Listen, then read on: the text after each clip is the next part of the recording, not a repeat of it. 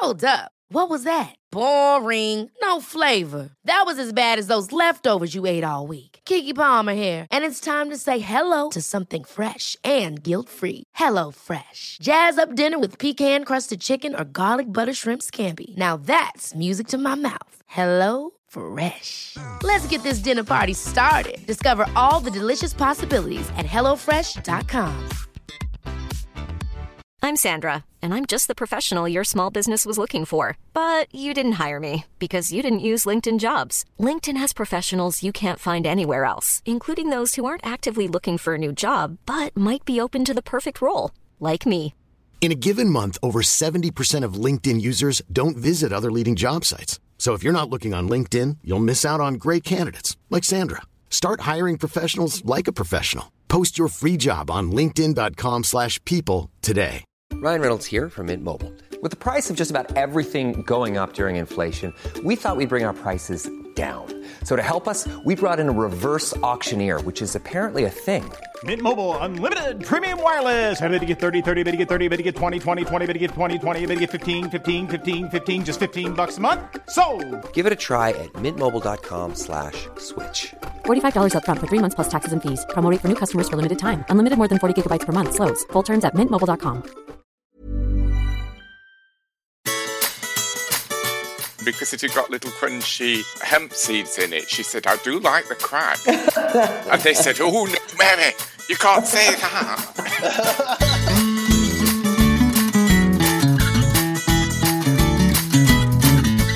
Hello, everybody, and welcome to another episode of the Bake Down podcast, where we are going back in time, so to speak, and reliving Howard's Series 4 glories and looking back at all the bakes we got from that season. I am Sarah, and joining me this week we have Jane, Dan and Howard.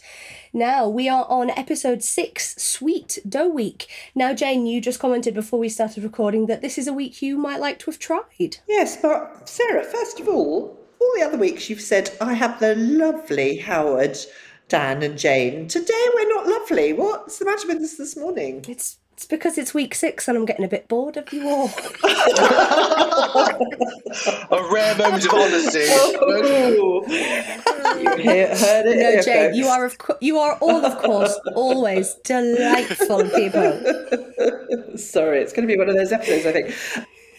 Yes, a sweet dough. I would have liked to have done this. And you did point out that I say it every week, but to be honest, I love the bakes in this series. I think they're fantastic. And the idea of having a chance the night before, mind you must have been exhausted, Howard, chance the night before to get your dough ready and let it prove overnight. Actually, I'm not sure that gives you a sleepless night or not, wondering whether your dough is actually rising. No, I thought it was great. And I wanted to eat so many of these bakes. It's just my sort of thing. I love bready things. I love buns. I love fruit. I love cinnamon. This would have definitely been my week. I possibly would have gone out, but it's definitely the one I would have liked to have done. Howard, how did you feel about this week when you were there? When I was there, I loved this week. And actually, yeah, I think I said this was one of my favourite weeks. Great technical. I loved the whole thing, and I thought I'd got some good bakes, so I was quite not confident, but I thought, yeah, this is okay this week. But I have to say, the other thing I was feeling at the time was absolutely exhausted. So it was that kind of, I suppose, balance between looking forward to baking again and just knowing that you are running out of steam, I think. It was interesting, and you saying you're fed up with us, Sarah, already on week 6. I assume that was a joke. After week 5... Maybe. Let's not push it down. After week 5, Mel and Sue said to us, right, you've got halfway now, and your initial excitement has got you here. You now have to dig deep, because it's all about stamina now. And you could definitely see people getting more and more tired and thinking, do you know what? I don't really care if I go or I don't in my series. And you could spot it. So I think maybe that's it. Maybe you were absolutely exhausted and you just hit that, I'm over the halfway mark, but I'm not sure whether I've got the energy to go on. I think it's tough. People underestimate how tough it is. I remember as well when it was edited, we got an email from one of the producers saying, "Oh, Howard, we loved you this week. You were so funny. I know it's your week to go and what have you." You know, this was obviously after I'd gone. They weren't kind of predicting. But, so I remembered some of the kind of things that I'd said. I was a little bit kind of dismissive of Mary at one point. And I thought all that was in the episode. And then watching it back, I'm thinking, I don't know what they thought was funny about this. Do you know what, Howard, though? I think they say that to everyone, because actually they said it to me as well at the week I went home. Because I was getting so much grief on social media at the time. And they were like, oh, I think the public will really warm to you in this episode. Like, it was such a sympathetic performance or whatever. And to be honest, I don't really remember because I only watched it once. How many times have you actually watched the episode you went home in, though, Howard? Obviously, I've just watched it again. Yeah. Watched it once live. And then I think I've watched it once in between. Possibly, but not necessarily all the way through. The week that I went was one of those that was kind of covered in Gogglebox. So the actual Glenn and I crying and going out. And somebody phoned it. I'd never watched Gogglebox at that point. If people have not seen Gogglebox, it's a British TV programme and basically it's people sitting at home watching TV as kind of armchair critics commenting on it. And someone said, "Oh, you're on Gogglebox." And so, so that was the first time I'd watched it. And I've watched it ever since, but not a great review of us, I have to say. Oh dear. Well, I thought you were lovely. I thought you were all lovely. I just wanted to give you and Glenn a huge hug. Yeah. Sorry to see you. Well, let's not give it away, shall we? Yes. If anybody doesn't know what happens this week, we've kind of spoiled it for you already. Yeah. Sorry about that. Right, well, let's start off as we mean to go on with our signature challenge. So this challenge was a sweet tea loaf using yeast, and then it could be in a tin or free form, and you had 3 hours. Now, straight away, the little talking head before you started the challenge was Mary saying that 3 hours is fine for a tea loaf, and if they're sensible, they'll bake it in a £1 tin. And I do believe she criticised Christine for baking it in a too large a tin. What do we think of that? Go on, Jane. Go on. Me first. Go on, Jane. Well, I don't know, to be honest, except does yeast think, oh, I'm in a small tin, I'm going to rise a little faster? I'm not sure it does. Does being in a smaller tin make it rise faster? I'm not at all convinced. I need to actually do a bit of research on that one because... What did she just mean if you bake a smaller loaf, it cooks quicker? Like, is it less about the tin and more about the volume of dough? Is that what she meant? Well, it would certainly bake faster, but it won't rise any quicker. Odd thing to say. I don't know. Sometimes I hear people say things on the bake-off. I'm like, I don't know if that's true. I don't know. I need to try that. Maybe I'll make a batch of dough and I'll put some in a £1 tin and some in a £2 tin and then see which one comes out better. Go on, make a reel or something. No, I can't work out how to do those yet. It'll moved on to something else by the time I make a reel, I suppose. The thing is, if you're worried that 3 hours, I don't think 3 hours is enough for an enriched dough that you prove twice. And in my year, we had to make a chocolate bread in our signature. And just about everybody's was either a bit raw or underproved or something, except for Andrew. And Andrew only did a single proof loaf and got the old Paul, oh God, are you doing the right thing? You're the only one doing, how he does, just to sow doubt in your mind.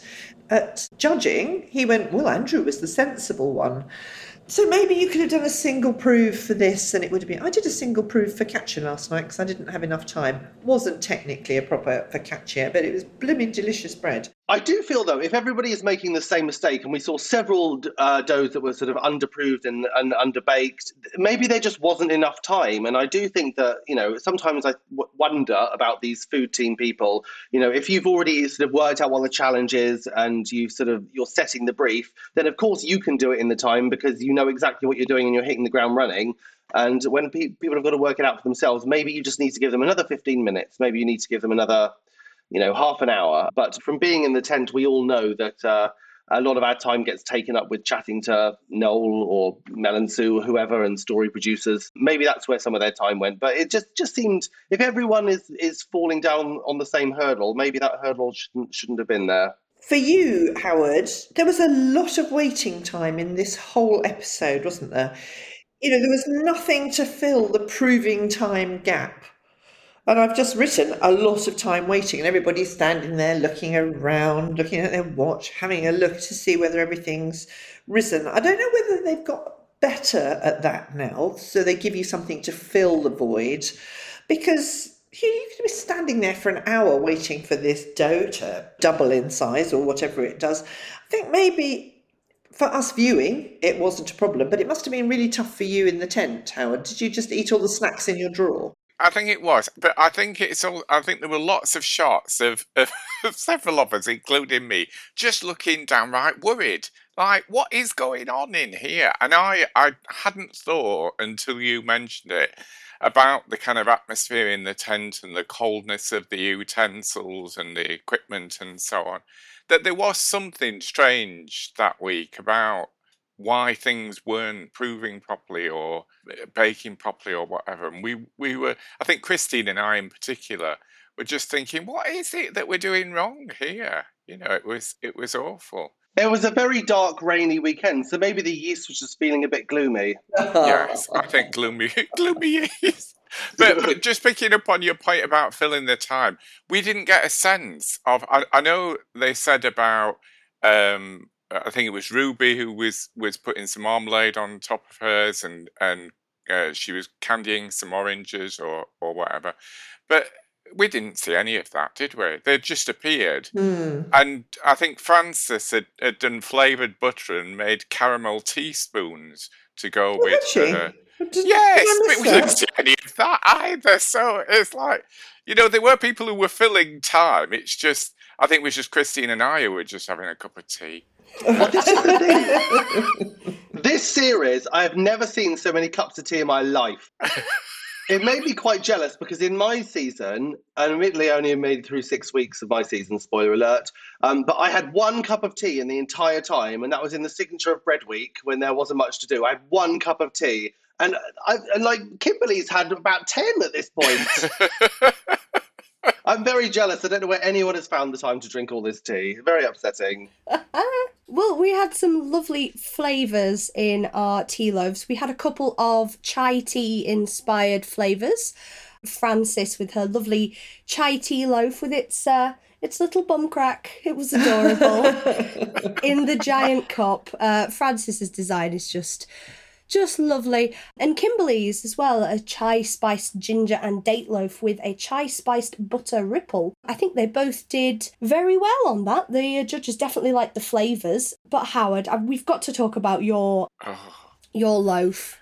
I mean, was Mary really as disgusted as she seemed by the whole idea of putting hemp in a loaf? I don't think she was disgusted. I think she was quite fascinated. And obviously... Okay.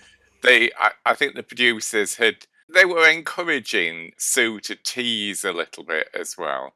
And, the shot of Mary sniffing a bag of hemp was clearly one that they wanted to have, yeah. So. Well, sometimes I wonder how much if Mary knows and how much she's letting on, because she said, "Oh, is it some kind of grass?" Yes, and I just thought, did a producer tell her to say that, or was she really asking it, or did she actually know, or was just, do you know what I mean? I think she had a great deal of innocence. I remember when she one of the things which again I remember, but was clearly cut from the edit, was Mary biting in, and because it had got little crunchy hemp seeds in it, she said, "I do like the crack." And they said, "Oh no, Mary, you can't say that." Oh, wonderful. Howard, speaking of things you can't say, you had another name for this loaf, didn't you? I did. It was called a high tea loaf. Yes.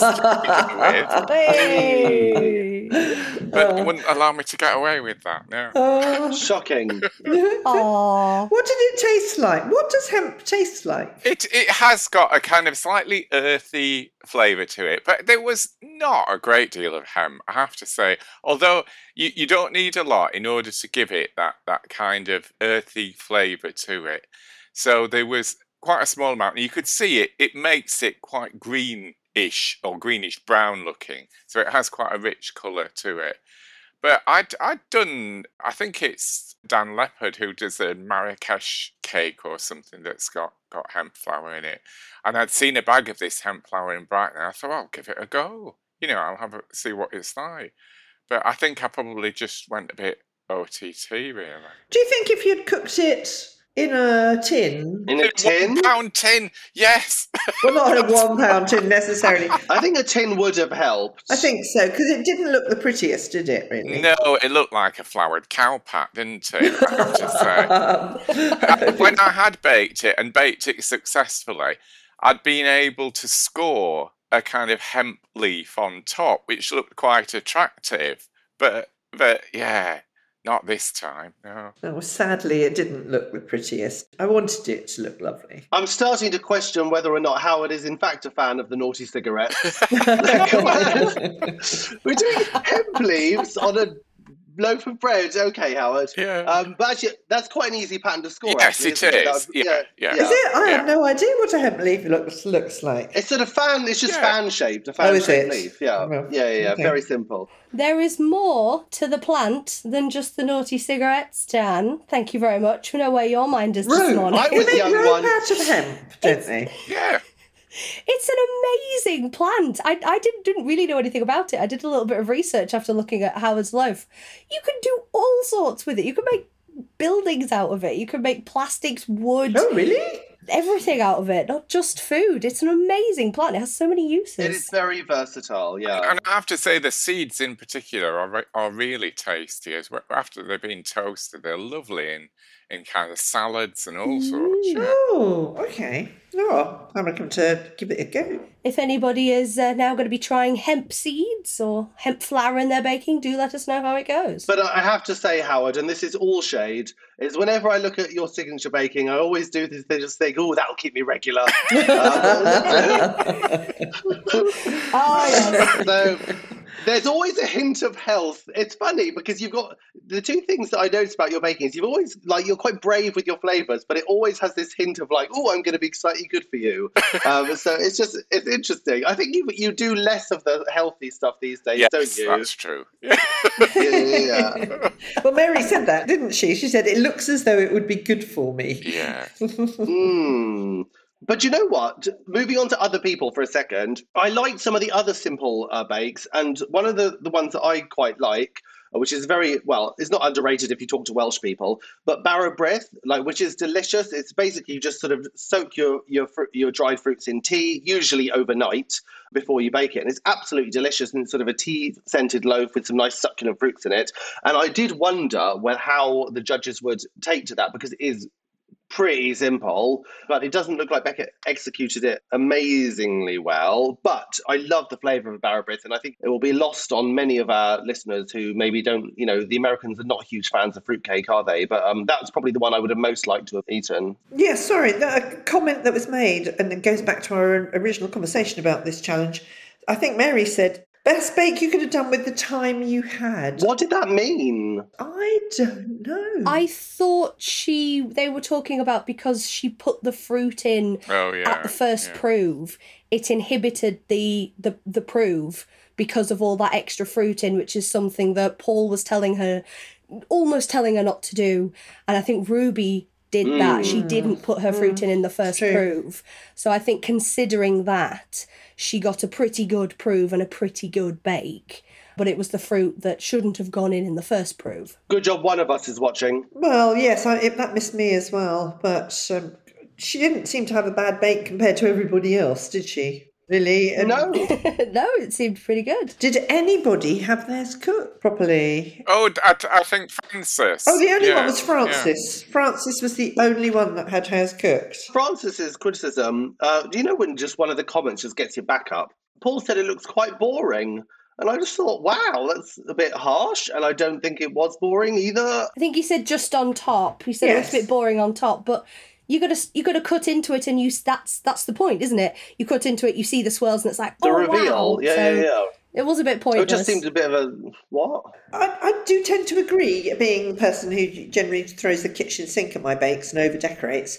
I think a little stencil with some icing sugar, if it was supposed to look like a cup of coffee or a cup of tea, or maybe it's a cup of tea, therefore you wouldn't have put anything on the top. I don't know. It looked kind of like a cappuccino, didn't it? I would have quite liked to have had just a bit of icing sugar and maybe a stencil on the top, and that would have just lifted it to the absolutely amazing. And I did feel sorry for her, because they said it needed a bit more style.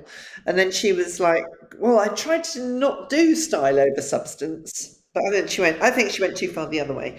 Well, I thought it was pretty stylish, but then I was never known for my artistic vision on Bake Off, so maybe my standards are a bit lower. A sprinkling of icing sugar is hardly artistic, is it? It's just That's artistic for me. The finishing touch. So if I was as artistic as Howard, I'd probably get a doily and put that on top and then sprinkle the icing sugar.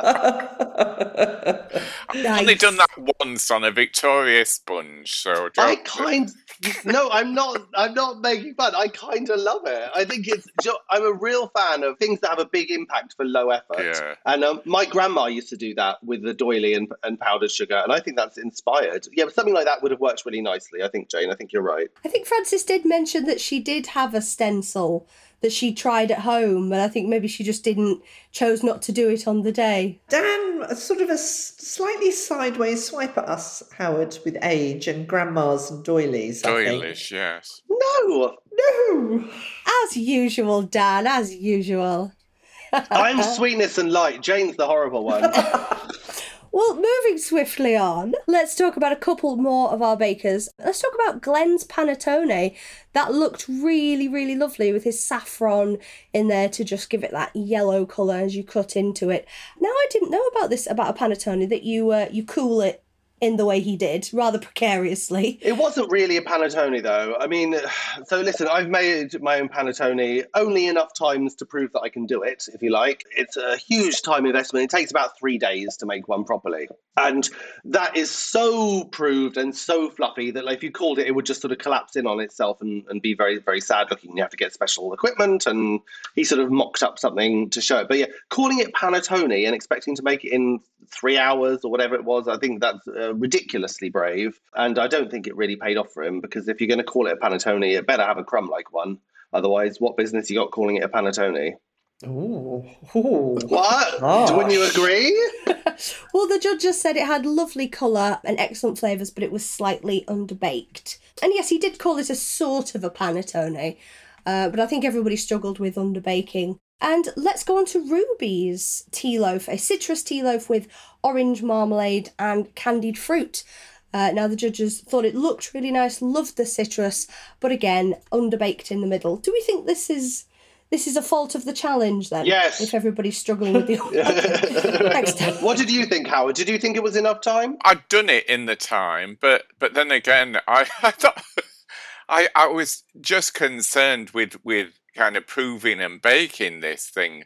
The idea that I would then make marmalade or candied orange slices and things like that on top of that, I don't know, but I must be quite naive, really.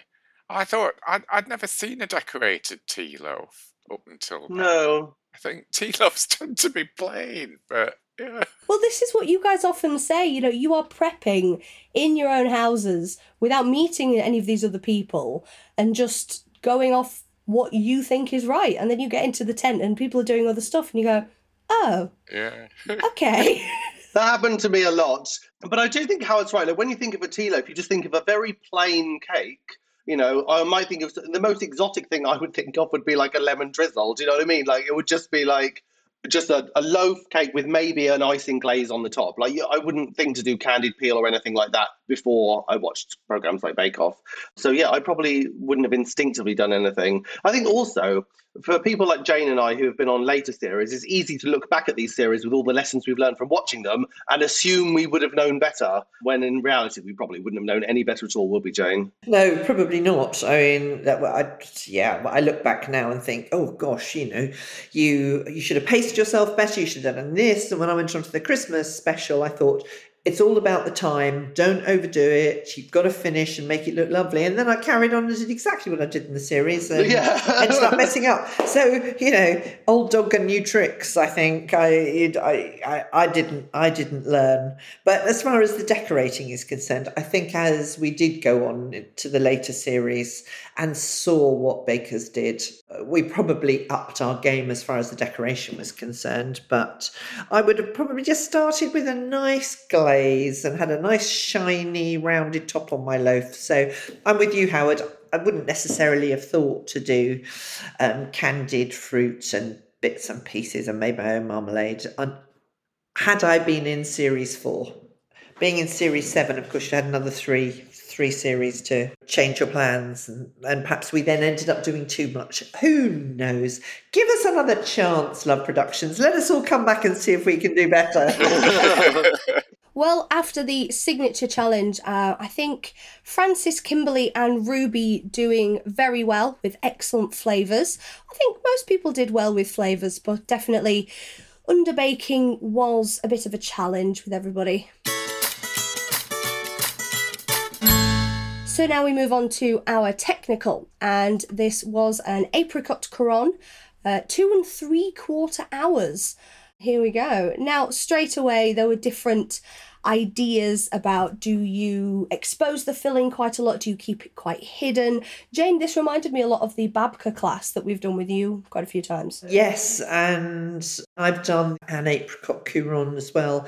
And the idea is when you do cut down the middle, you then turn your 2 bits upside down so you expose the filling, because that's what you want to see, because it looks very pretty and it all cracks open a little bit as it proves and bakes. And you, as Ruby did, and she was the only one, I think, that did it, and the only one that said it, certainly, that I noticed, she kept those cut sides upright so that she exposed all the filling. And there are various techniques for doing it. I find it much easier, if anybody's done the babka class, to cross the 2 strands of dough over and then twist from the middle either end. You get a much more even twist. The difficult thing is joining them up. But I love a couronne. It looks very impressive, and the only danger is you might burn the fruit that's poking up. So when you do have your filling exposed, sort of the really burny bits, like if you were putting raisins or sultanas in, which really do burn and go fairly nasty and puff up, don't they? And there's horrible little burnt balls of fruit that you sometimes fall off. My mother used to call them dead flies. Well and truly baked dead flies. But you just push your fruit back in a little bit and then, just twist it around and make it nice. I think they're lovely. 2 3/4 hours seem ridiculously short for this, but everybody seemed to have a better bake. And I wonder if it was warmer in the tent by then and all your ingredients had been out in the warmer conditions for about 6 more hours. Maybe that made a difference. I don't know. But also, didn't the first prove happen with no fruit in it? Because it would have been spread on in another layer, so it had also had a good chance. Yes, true, very true. Yeah. Now, Howard, you said this was the first technical you'd actually enjoyed. It didn't kind of freak me out. I thought it's a sweet dough, and I think if you follow, although the instructions were limited like they always are, apart from the twisting part, which confused me a little bit, I thought it's all reasonably straightforward. It's a proof, you shape it. Second proof, you bake it. It was fairly simple. I do remember, I'm not a great fan of icing in general. I remember Ruby saying to me, put more on. And it's like, really? I think it's got enough on. And she was probably right, but yeah. You had a very long, narrow rectangle when you rolled your dough out, I noticed. Yes! I think I'd done it slightly differently to what other people... So a lot of people did a large rectangle, spread it with the filling and rolled it up. What I did was do a longer rectangle and just do a shorter roll or almost a fold over, didn't I? And then shaped that. So, yeah. But I think we all did okay, really. I think so too. Yeah. Yeah, I think so. I would agree. I think on another week, you could have been sort of middle of the pack, even higher up. I don't think anyone did badly, did they? Although some people had some ideas that I thought it was quite funny. Ruby had obviously seen one, maybe made one, I don't know. I thought hers was beautiful. And she had the foresight to put foil on it when it was colouring quickly. So I feel like she'd done something like this very much before. But Christine had completely the opposite idea. She was trying to cover up the exposed ends. I don't quite know what was going on in her mind there. Maybe she just hadn't seen one before. But even the people who maybe didn't have the best intuition still made something that was well-baked, that had good flavour. I think everyone had understood the rolling technique. So I don't think anyone did badly. And I think of all the weeks to place at the bottom of the pack, Howard, I think that wasn't too bad at all. No, I remember on the way, because this would have been at the end of the first day, wouldn't it? I remember us taking some of the Quran back to the hotel with us. And we were all trying it and all sort of saying, yeah, they're all good. They're all good, yeah.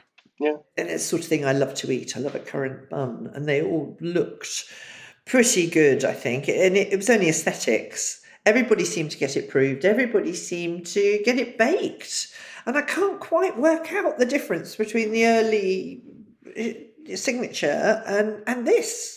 Because I would have thought 2 3/4 hours was much too short. But Paul's comment at the beginning was, I hope they don't mess, this is one of my favourite recipes or something, I hope they don't mess up. Well, give them a little bit more time. This time thing, I know it's Bake Off and I know they're always tight for time as far as filming is concerned, but oh my goodness, some of these yeasted challenges are just scary with the amount of time you've got.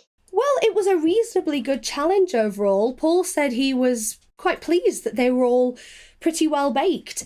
Now, Howard, unfortunately, as you know, it was last place for you. What do you think really put you in last position over other people? I think it was the lack of understanding about the shaping in the first place. But I also think it was that blessed water icing, that it just looked a bit insipid and a bit drizzly. Becca then went the other way, didn't she? And she came 6, so she'd gone, really thick with the icing. But so it's a lesson to get the balance right, really. So yes, Becca was 6th, Glenn was 5th, Christine 4th, Kimberly 3rd, Frances was 2nd, and Ruby came 1st.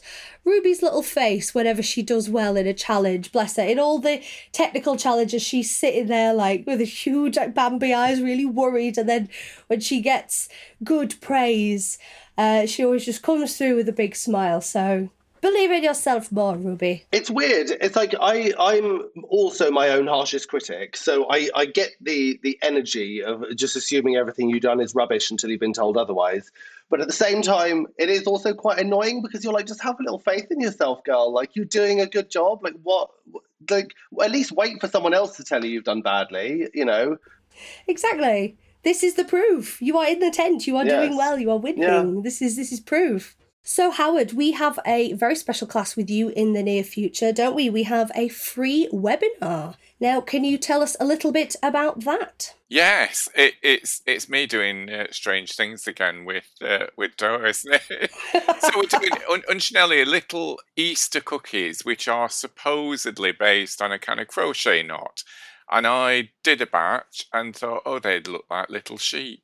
So I made another batch to look like little lambs as well. So we're doing lemon ones, traditional way, and some chocolate ones, which will look like little sheep. I thought they were adorable. I love them, Howard. Yeah, they're very sweet. They almost, forgive me for bringing up other bakers, but they almost look like something Kim Joy would have done, like with the sweet little faces on them. I just thought they were adorable. Nice. Yeah. So yes, do come along and join us at Howard's Easter Cookies webinar.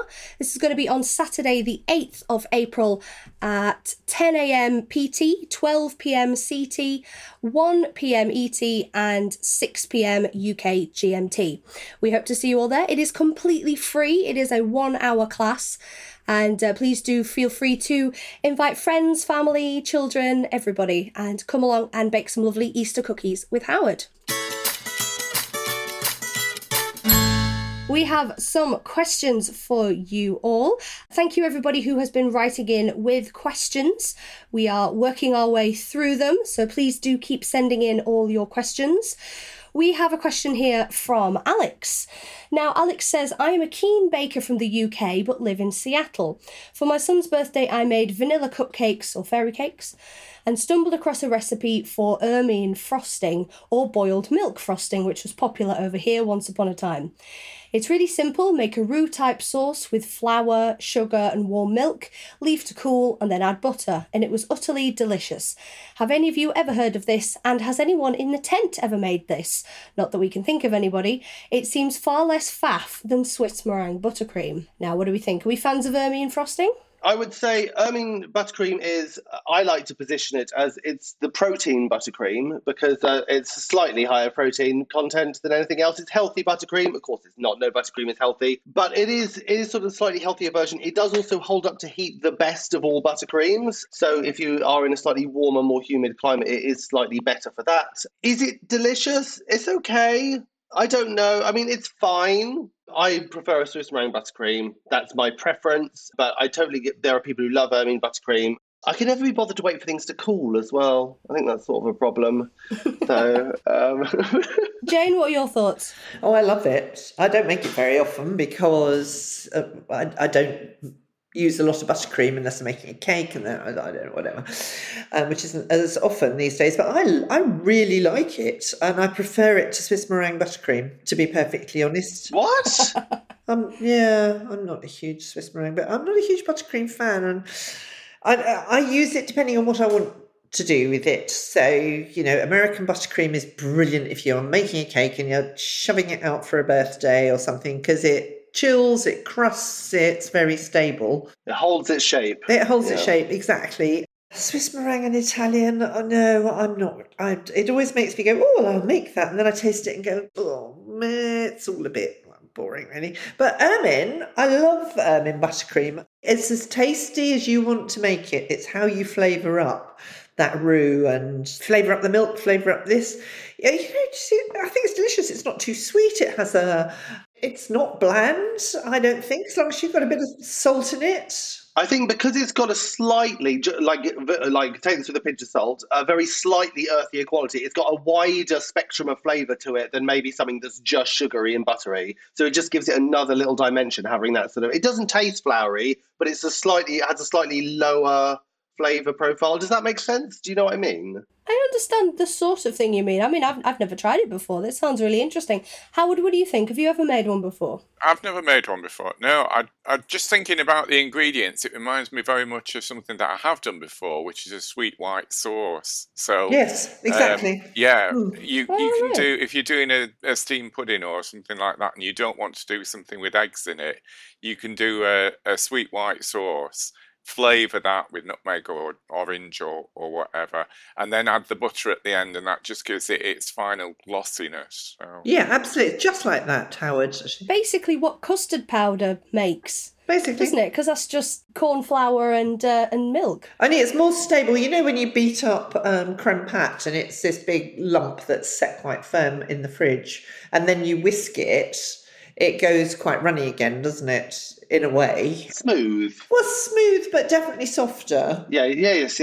The ermine, I think, because of the extra flour in it, hasn't got the eggs. I think it holds its firmness and therefore is easier to pipe, I think. I like an ermine. I think that's the butter, darling. I think it's the butter that's doing that. Maybe. There's a bit of everything. I like ermine anyway. I'll tell you what I tried the other day, which everybody seems to be raving about these days, and that's the Russian. I think you mentioned it, Sarah. Has anybody made Russian buttercream? What? Wait, what one's that? It was you, Sarah, wasn't it? I tried it. It was butter and condensed milk. Ah. It was very sweet. I mean, I think we tried it in a class with Rosie. It was actually very, very tasty, but it was very hard because you've got to get the butter so whipped perfectly, and then add the condensed milk a little bit at a time. And with mine, it tasted beautiful, but it curdled. And then I did Jane's trick that she's always saying, heat a little bit up, to introduce the warmth back in. And when it was mixing, it was beautiful. And then as soon as it cooled a little bit, it split again. So I found it very tricky to work with. I found it really, really tricky to work with, and I'm not sure if it was easy. Tasted all right, Dan. It's not too sweet. It was beautiful. Not compared to sort of American. And you think, oh gosh, that's nice and easy, but actually it isn't. It's quite unstable, and it's really difficult to not get it to split. And people say online, well, add some icing sugar to it to help stabilise it. And then I think, well, what's the point? I might as well just make a different one. What's the point? Yeah. French is delicious that you make with egg yolks. I really like a French, but actually it's really expensive. You don't get much quantity for that. I was going to say, it's hard to make and expensive. It's hard to make and expensive because you need a lot of egg yolks. And that digital thermometer. Well, Alex, thank you very much for your question, for prompting a lovely buttercream debate. I do love these debates we have over food. It's very much fun. So thank you, Alex. Now we have a question here from Jaya or Jaya. I hope I'm getting the pronunciation of that right. They say, hello, this is a question for the podcast, which I'm enjoying very much. I'm rewatching Series 4 to keep up with the podcasts, so I'm very glad you are enjoying it. And I see that all the contestants are looking at each other during all the technical challenges. I thought this was a no-no, or is that only in later series? Now, this is something that you guys were doing a lot, Howard, in the Quran challenge, or it seemed to be. Glenn seemed to be very much checking out the competition, as if you like. Do you feel that happened a lot in your series? I didn't particularly notice it was different to other series. Obviously, if you're at the back of the tent, you can survey in any case, so it doesn't really, you can do it more subtly. I think I kept turning round, didn't I? I have no shame. Yeah, so it's probably just me. It's everyone. Like, I would always, just as a security measure, you'd have a look around and just check you weren't doing something completely different to everyone else. But obviously, if you've made it before, you kind of know what you're doing anyway. And there were a couple of occasions where I'd made it before and I was sort of watching other people making mistakes and thinking, oh, thank God I know what I'm doing. And there were other times when I was like, I have no idea what I'm doing, and frantically looking around the tent going, give me a clue. Let's see what the majority of people are doing and try and do the same thing. So, but you're not supposed to look. You're certainly not supposed to talk to anyone or ask for help or give help. That's what we were told on our season. We were told that too, until we got to the technical for Fugas, where it was quite hard to follow. If you hadn't made it before or eaten it before, you had to follow how you were supposed to cut it. And Andrew and Tom, bless him, I love him to bits, he and his wife used to buy Fugas and take them to the cinema instead of popcorn or a packet of wine gums. They take Fugas to the cinema. Oh my goodness me.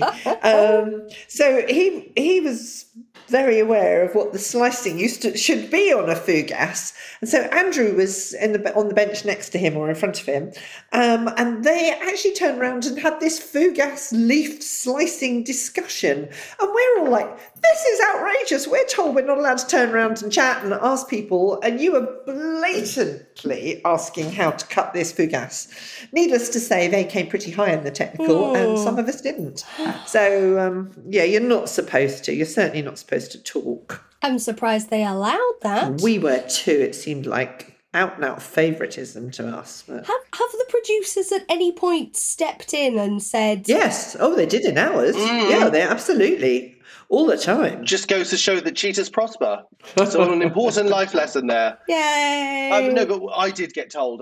They were like, I think I remember somebody in a very teachery fashion saying something like, keep your eyes on your own bench. And I was like, oh, all right. No copying. No copying, Dan. I think actually, from memory, I probably looked like I was about to give someone some advice, and I think that's probably why they said it to me. Because in all seriousness, like when you see someone messing up, you do kind of, even though you're technically in competition, you do kind of want to say to them, "Oh no, don't do that, don't do that." Yeah. It's tempting. I think the other thing that might be happening as well is that as the different seasons have gone on, the producers have thought, we could focus less on people like Howard turning round and having a cup of tea and sitting on a stool, and maybe a bit more on the bakes, actually. Maybe, I think so. Interesting concept. There was definitely a shot of you, Howard, which I must admit I wondered how they got it. It was from Yes! very underneath, and you were sort of very focused on the horizon, and it was it was odd. It was really weird. But there were some beautiful shots of Howard when you were dusting your peachy buns at the end, and Kimberly was chopping up kumquats. The camera was like really focused into the food. It was just like, oh, somebody's getting very close this week. Especially the peach crack. Yeah. There was lots of close-ups with really shallow depth of field. And I mean, I'm getting old now, but my eyes were like, what am I even looking at? It was far too close. Yeah, it was bizarre. Well, yes, we should just thank everybody for sending in their questions. Thank you to Alex and Jaya. And please do continue to send in your questions. You can send them in to thebakdown@bakewithalegend.com, or you can share them on social media. We are at bakewithalegend on all platforms. Now, our showstopper challenge. Howard, we've briefly touched on your peachy buns, and I'm sure we shall be talking about them a little bit more. But let's just quickly go over the brief for our showstopper. We had 2 different varieties of European sweet buns, 12 of each. Now, you had 30 minutes at the end of the first day, and then 4 hours in the next day. So how was that for you? Was that an advantage, you think? I think it was an advantage, but it was one of the weirdest things being in the tent for 30 minutes, because obviously Mel and Sue and Mary and Paul were there, and Mel and Sue introduced the kind of 30 minutes, and then everybody left apart from the camera people and a couple of producers. So it was absolute silence for 30 minutes. Just making up. It was so weird. So weird. Yeah. Bye. Yeah. Bye, guys. I'll be here for another half hour, but okay. I'm not surprised that everyone made brioche, because if you've made brioche before, you'll know that you sort of make the dough, you add an ungodly amount of butter. It's quite alarming when you see it go in, actually, for the first time. You're like, this can't be right. It's way too much butter. But you have to leave it to chill overnight, as they said. So not surprising maybe that everyone made a brioche. Because you made brioche before, Howard? I had, yes. Yeah. So I was sort of happy with that. And the idea of doing one lot of dough and then splitting it and doing 2 different flavours. I think, if I remember rightly, Christine didn't do brioche. She did I can't remember what she did. She actually said, I don't need this 30 minutes. Oh. So she used it for doing some of her fillings or something like that.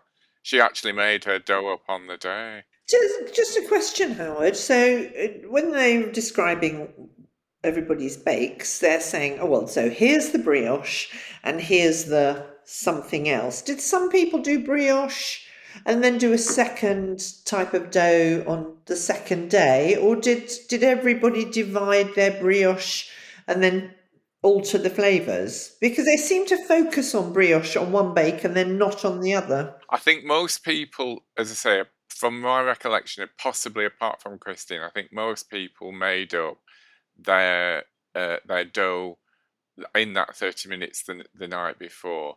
But I think some people, possibly Ruby was one, maybe Kimberly, did 2 lots of dough. So a chocolate one and a plain one or something like that. Oh yes, there was a chocolate one with Kimberly, yes, wasn't there? And we saw Glenn struggling to get his brioche out of the bowl after it had been refrigerated overnight. You know, it was really struggling to get it out. But we had some beautiful, beautiful flavours and lots of lovely European words that I'm not really going to attempt to pronounce. But Howard, we really do have to talk about your little peachy buns, because I think they are just delightful. They were so good, and we've had comments that we didn't actually do them in the Bake Along series. People wanting your peachy buns, Howard. Oh, that's a shame. I have done them in an in-person class. Somebody won me, I think, in a raffle or something like that. And they requested that we did peachy buns, but what I had to do was kind of make one lot of brioche up the night before and take it with me. and then went through the process for making brioche on the day, so they'd got some to take away with them. But yeah, it's a tricky thing, and I learned a lot from that about how to get more of a kind of flavour in there, really. How would you get more flavour in there?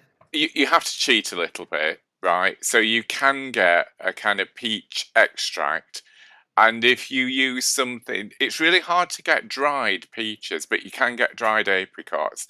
And if you soak dried apricots in a peach liqueur or a peach extract, you can get more of a kind of intense flavour in the centre than you do with a fresh peach, which is what I'd been using. Because I just wonder, because the peach sort of disappeared, they said it almost disappeared in there.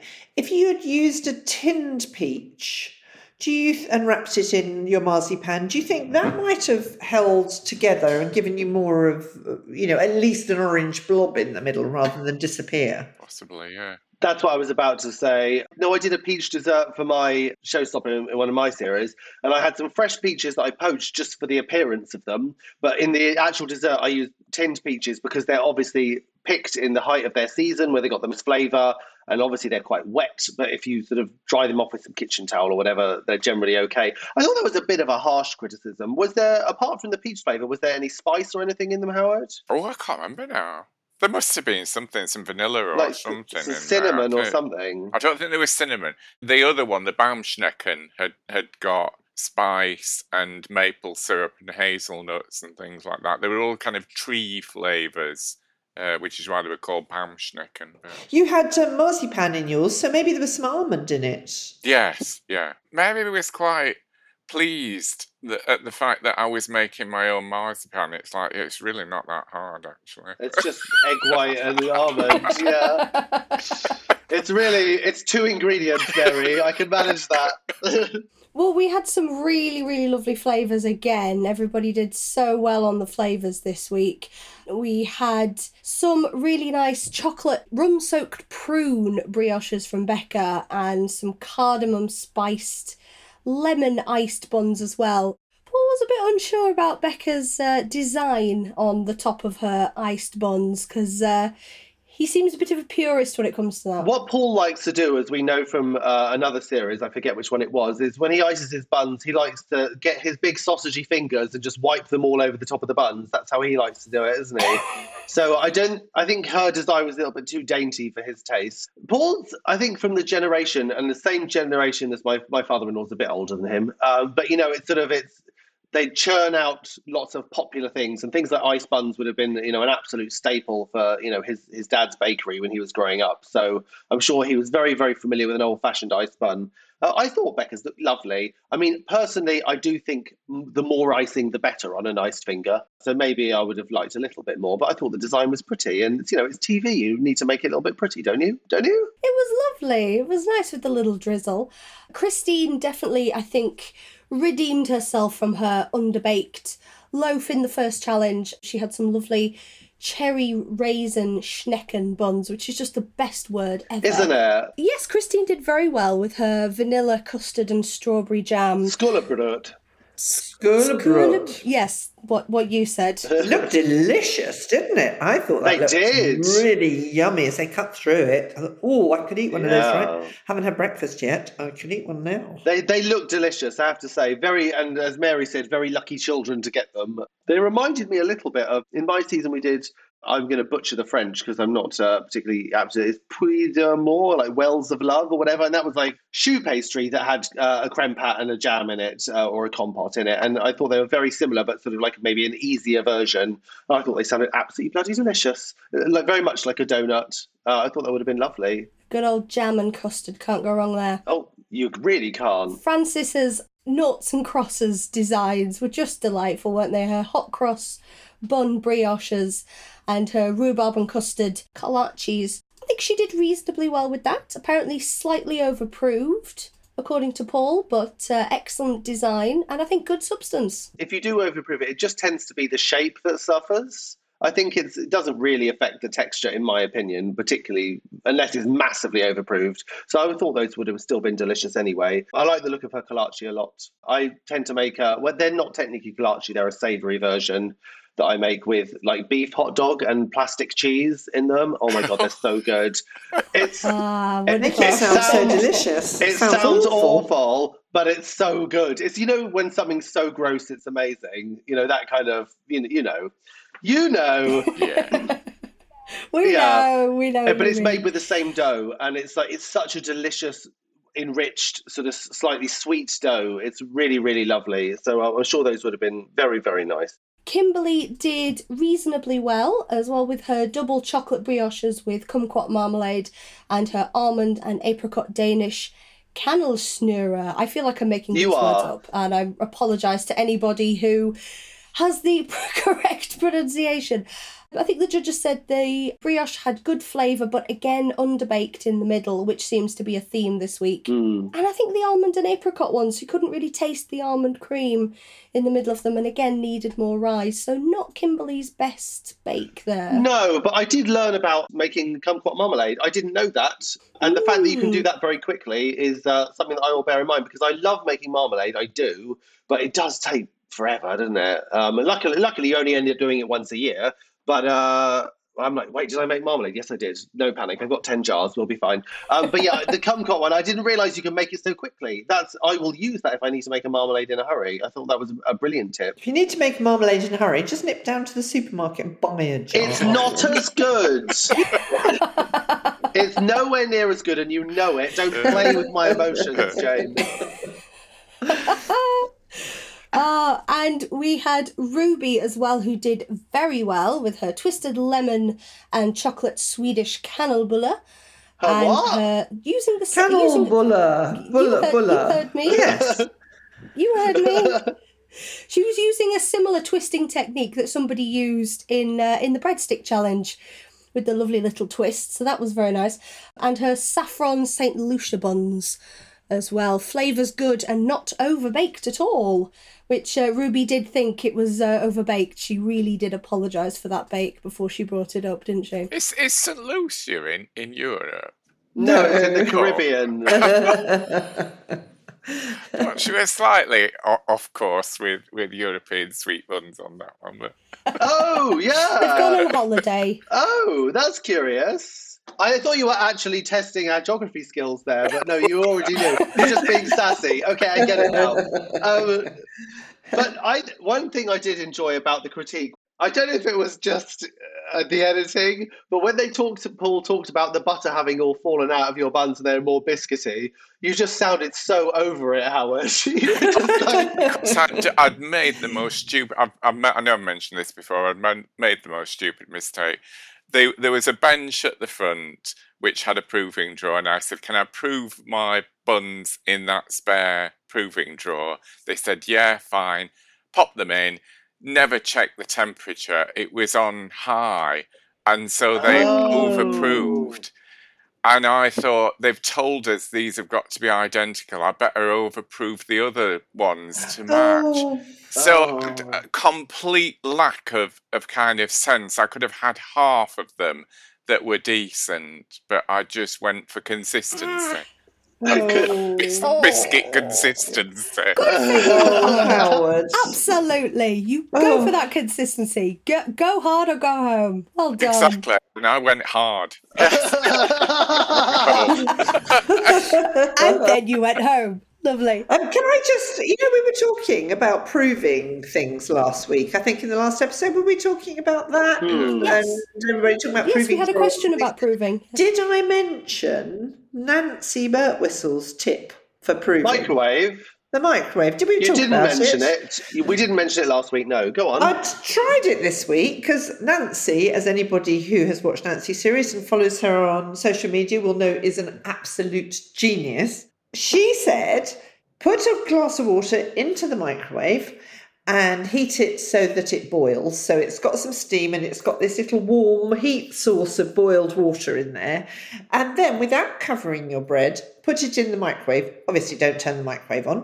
Put it in the microwave with your hot water and your slightly steamy habitat and just prove it in there. And I thought, oh, well, I'll give it a go. It looks quite interesting. Works a treat. Absolute genius. Yeah, absolutely. Unless you overboil your water, which I did yesterday when I was making my very, very quick focaccia light loaf. And my water then exploded. How can water explode? How can it? And all the water must have just, I just heard a boof, and all the water was all over the inside and there was none in my pot, so I had to start again. However, it's a genius way, if you have a microwave, of just getting that sort of nicely moist, slightly warm air, and the dough just rises very happily in there. What I do tend to do is just put it in a plastic bag, and I boil a kettle and put in a big mug or a jug of boiling hot water. I do it that way. But I quite like the idea of just putting it in the microwave. But of course, just for anyone who has not used a microwave before, obviously don't put the bread in with it in a metal tin, because that is a recipe for disaster. Obviously, make sure you never turn the microwave on whilst the metal tin is in there. Yes, I mean you don't put, whether you're in a plastic tin or a metal tin or a freeform, don't turn the microwave on, because you're not actually cooking the dough in there.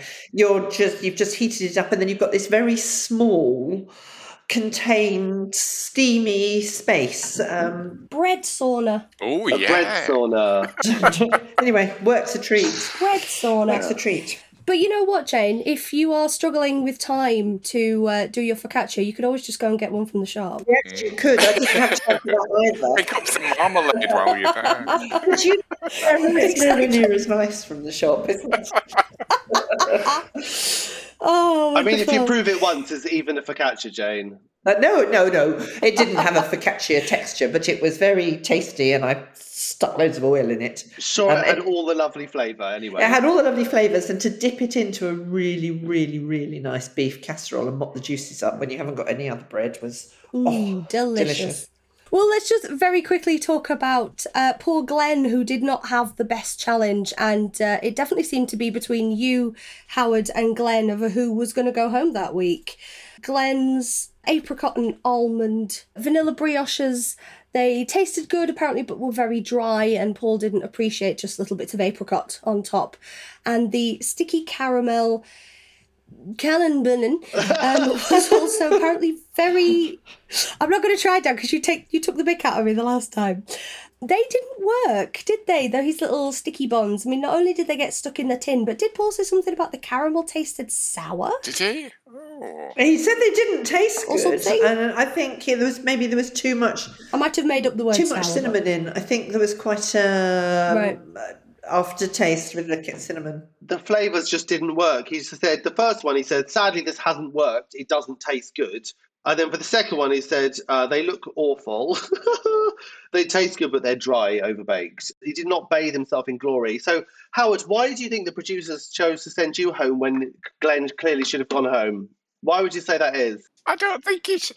I don't think he should. I think his tea loaf was better than mine, and he came higher in the technical than I did. So I'm just creating some drama. Don't worry, Howard. Yeah. I remember we spoke about Gogglebox earlier, and the one of the things, there was a couple from London, Sandy and Sandra, and they were saying, "Oh, it's between the old man and the fat man. It's the old man and the fat man." Yeah. That's terrible. Wow. Oh, you weren't even old. Oh, bless you. Being in the tent has aged you, Howard. Oh, my goodness. Oh, you shouldn't have watched Gogglebox. How cruel was that? It was glorious television, though, to see two middle-aged men on the brink of tears. That's what we want from on the brink. Well, as you guys have hopefully already seen, and as we've alluded to, it was Howard's time to go this week. But before we talk about that, a quick mention to our star baker, who was Ruby, who'd done very well and seemed almost surprised that she'd actually got Star Baker. She did very well in her tea loaf challenge. She'd had excellent flavours all the way through, and obviously came top of the technical. So I think a well-deserved win there. What do you think? Yes, a very well-deserved win for the very arrogant and self-satisfied Ruby. Yeah.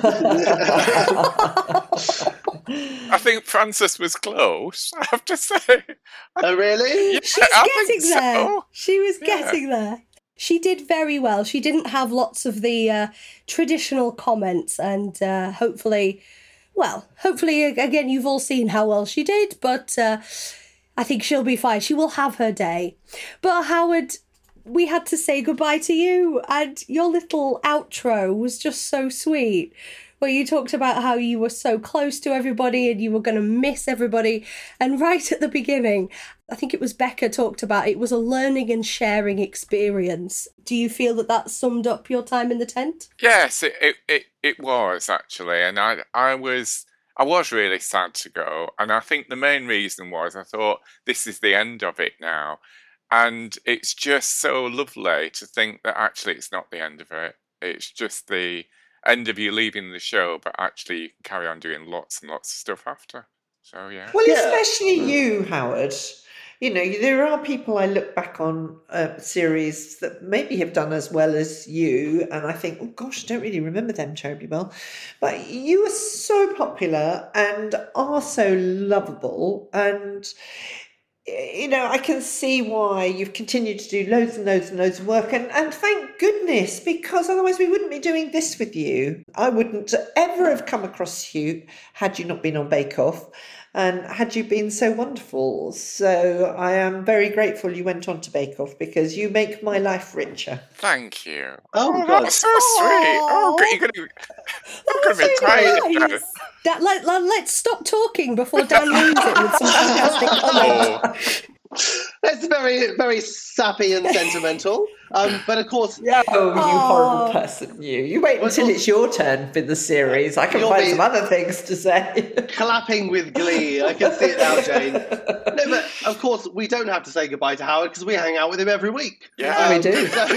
Yay! It's never a goodbye to Howard, indeed. Well, that is the end of our podcast for this week, but we do have to mention our next Bake-Along class that we have. And of course, with it nearly being Easter, we have done a lovely Coron in the technical. That is what we're going to be making on Sunday, the 9th of April. With the lovely Ian coming, we're going to be making an Easter Coron. It's going to be very nutty and fruity and taking inspiration from lots of flavours that we've had in the tent this week, as well as traditional Easter flavours. And we're also going to be doing some lovely Florentines as well, whilst our Coron is baking. So do come along to our class, our next in our Bake-Along series with Ian Cumming and his Easter Coron on Sunday the 9th of April. We hope to see you all there. Thank you so much, Dan, Jane and Howard, you lovely people. Thank you so much for doing the podcast with me. It's so much fun as always. And thank you everybody for listening. Don't forget you can also get 10% off your next class with the code podcast. That's all of our classes at bakewithalegend.com. We hope to see you all very soon. Goodbye.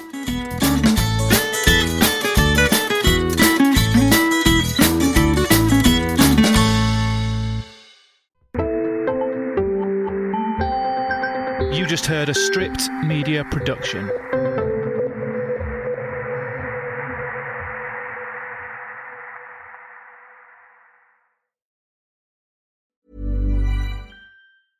Imagine the softest sheets you've ever felt. Now imagine them getting even softer over time. That's what you'll feel with Boll & Branch's organic cotton sheets. In a recent customer survey, 96% replied that Boll & Branch sheets get softer with every wash. Start getting your best night's sleep in these sheets that get softer and softer for years to come. Try their sheets with a 30-night guarantee. Plus, get 15% off your first order at bollandbranch.com. Code BUTTERY. Exclusions apply. See site for details. Planning for your next trip? Elevate your travel style with Quince. Quince has all the jet-setting essentials you'll want for your next getaway, like European linen, premium luggage options, buttery soft Italian leather bags, and so much more. And is all priced at 50 to 80% less than similar brands. Plus, Quince only works with factories that use safe and ethical manufacturing practices. Pack your bags with high-quality essentials you'll be wearing for vacations to come with Quince. Go to quince.com/pack for free shipping and 365-day returns. Mom deserves the best, and there's no better place to shop for Mother's Day than Whole Foods Market. They're your destination for unbeatable savings, from premium gifts to show-stopping flowers and irresistible desserts. Start by saving 33% with Prime on all body care and candles. Then get a 15-stem bunch of tulips for just $9.99 each with Prime. Round out Mom's menu with festive rosé, irresistible berry chantilly cake, and more special treats. Come celebrate Mother's Day at Whole Foods Market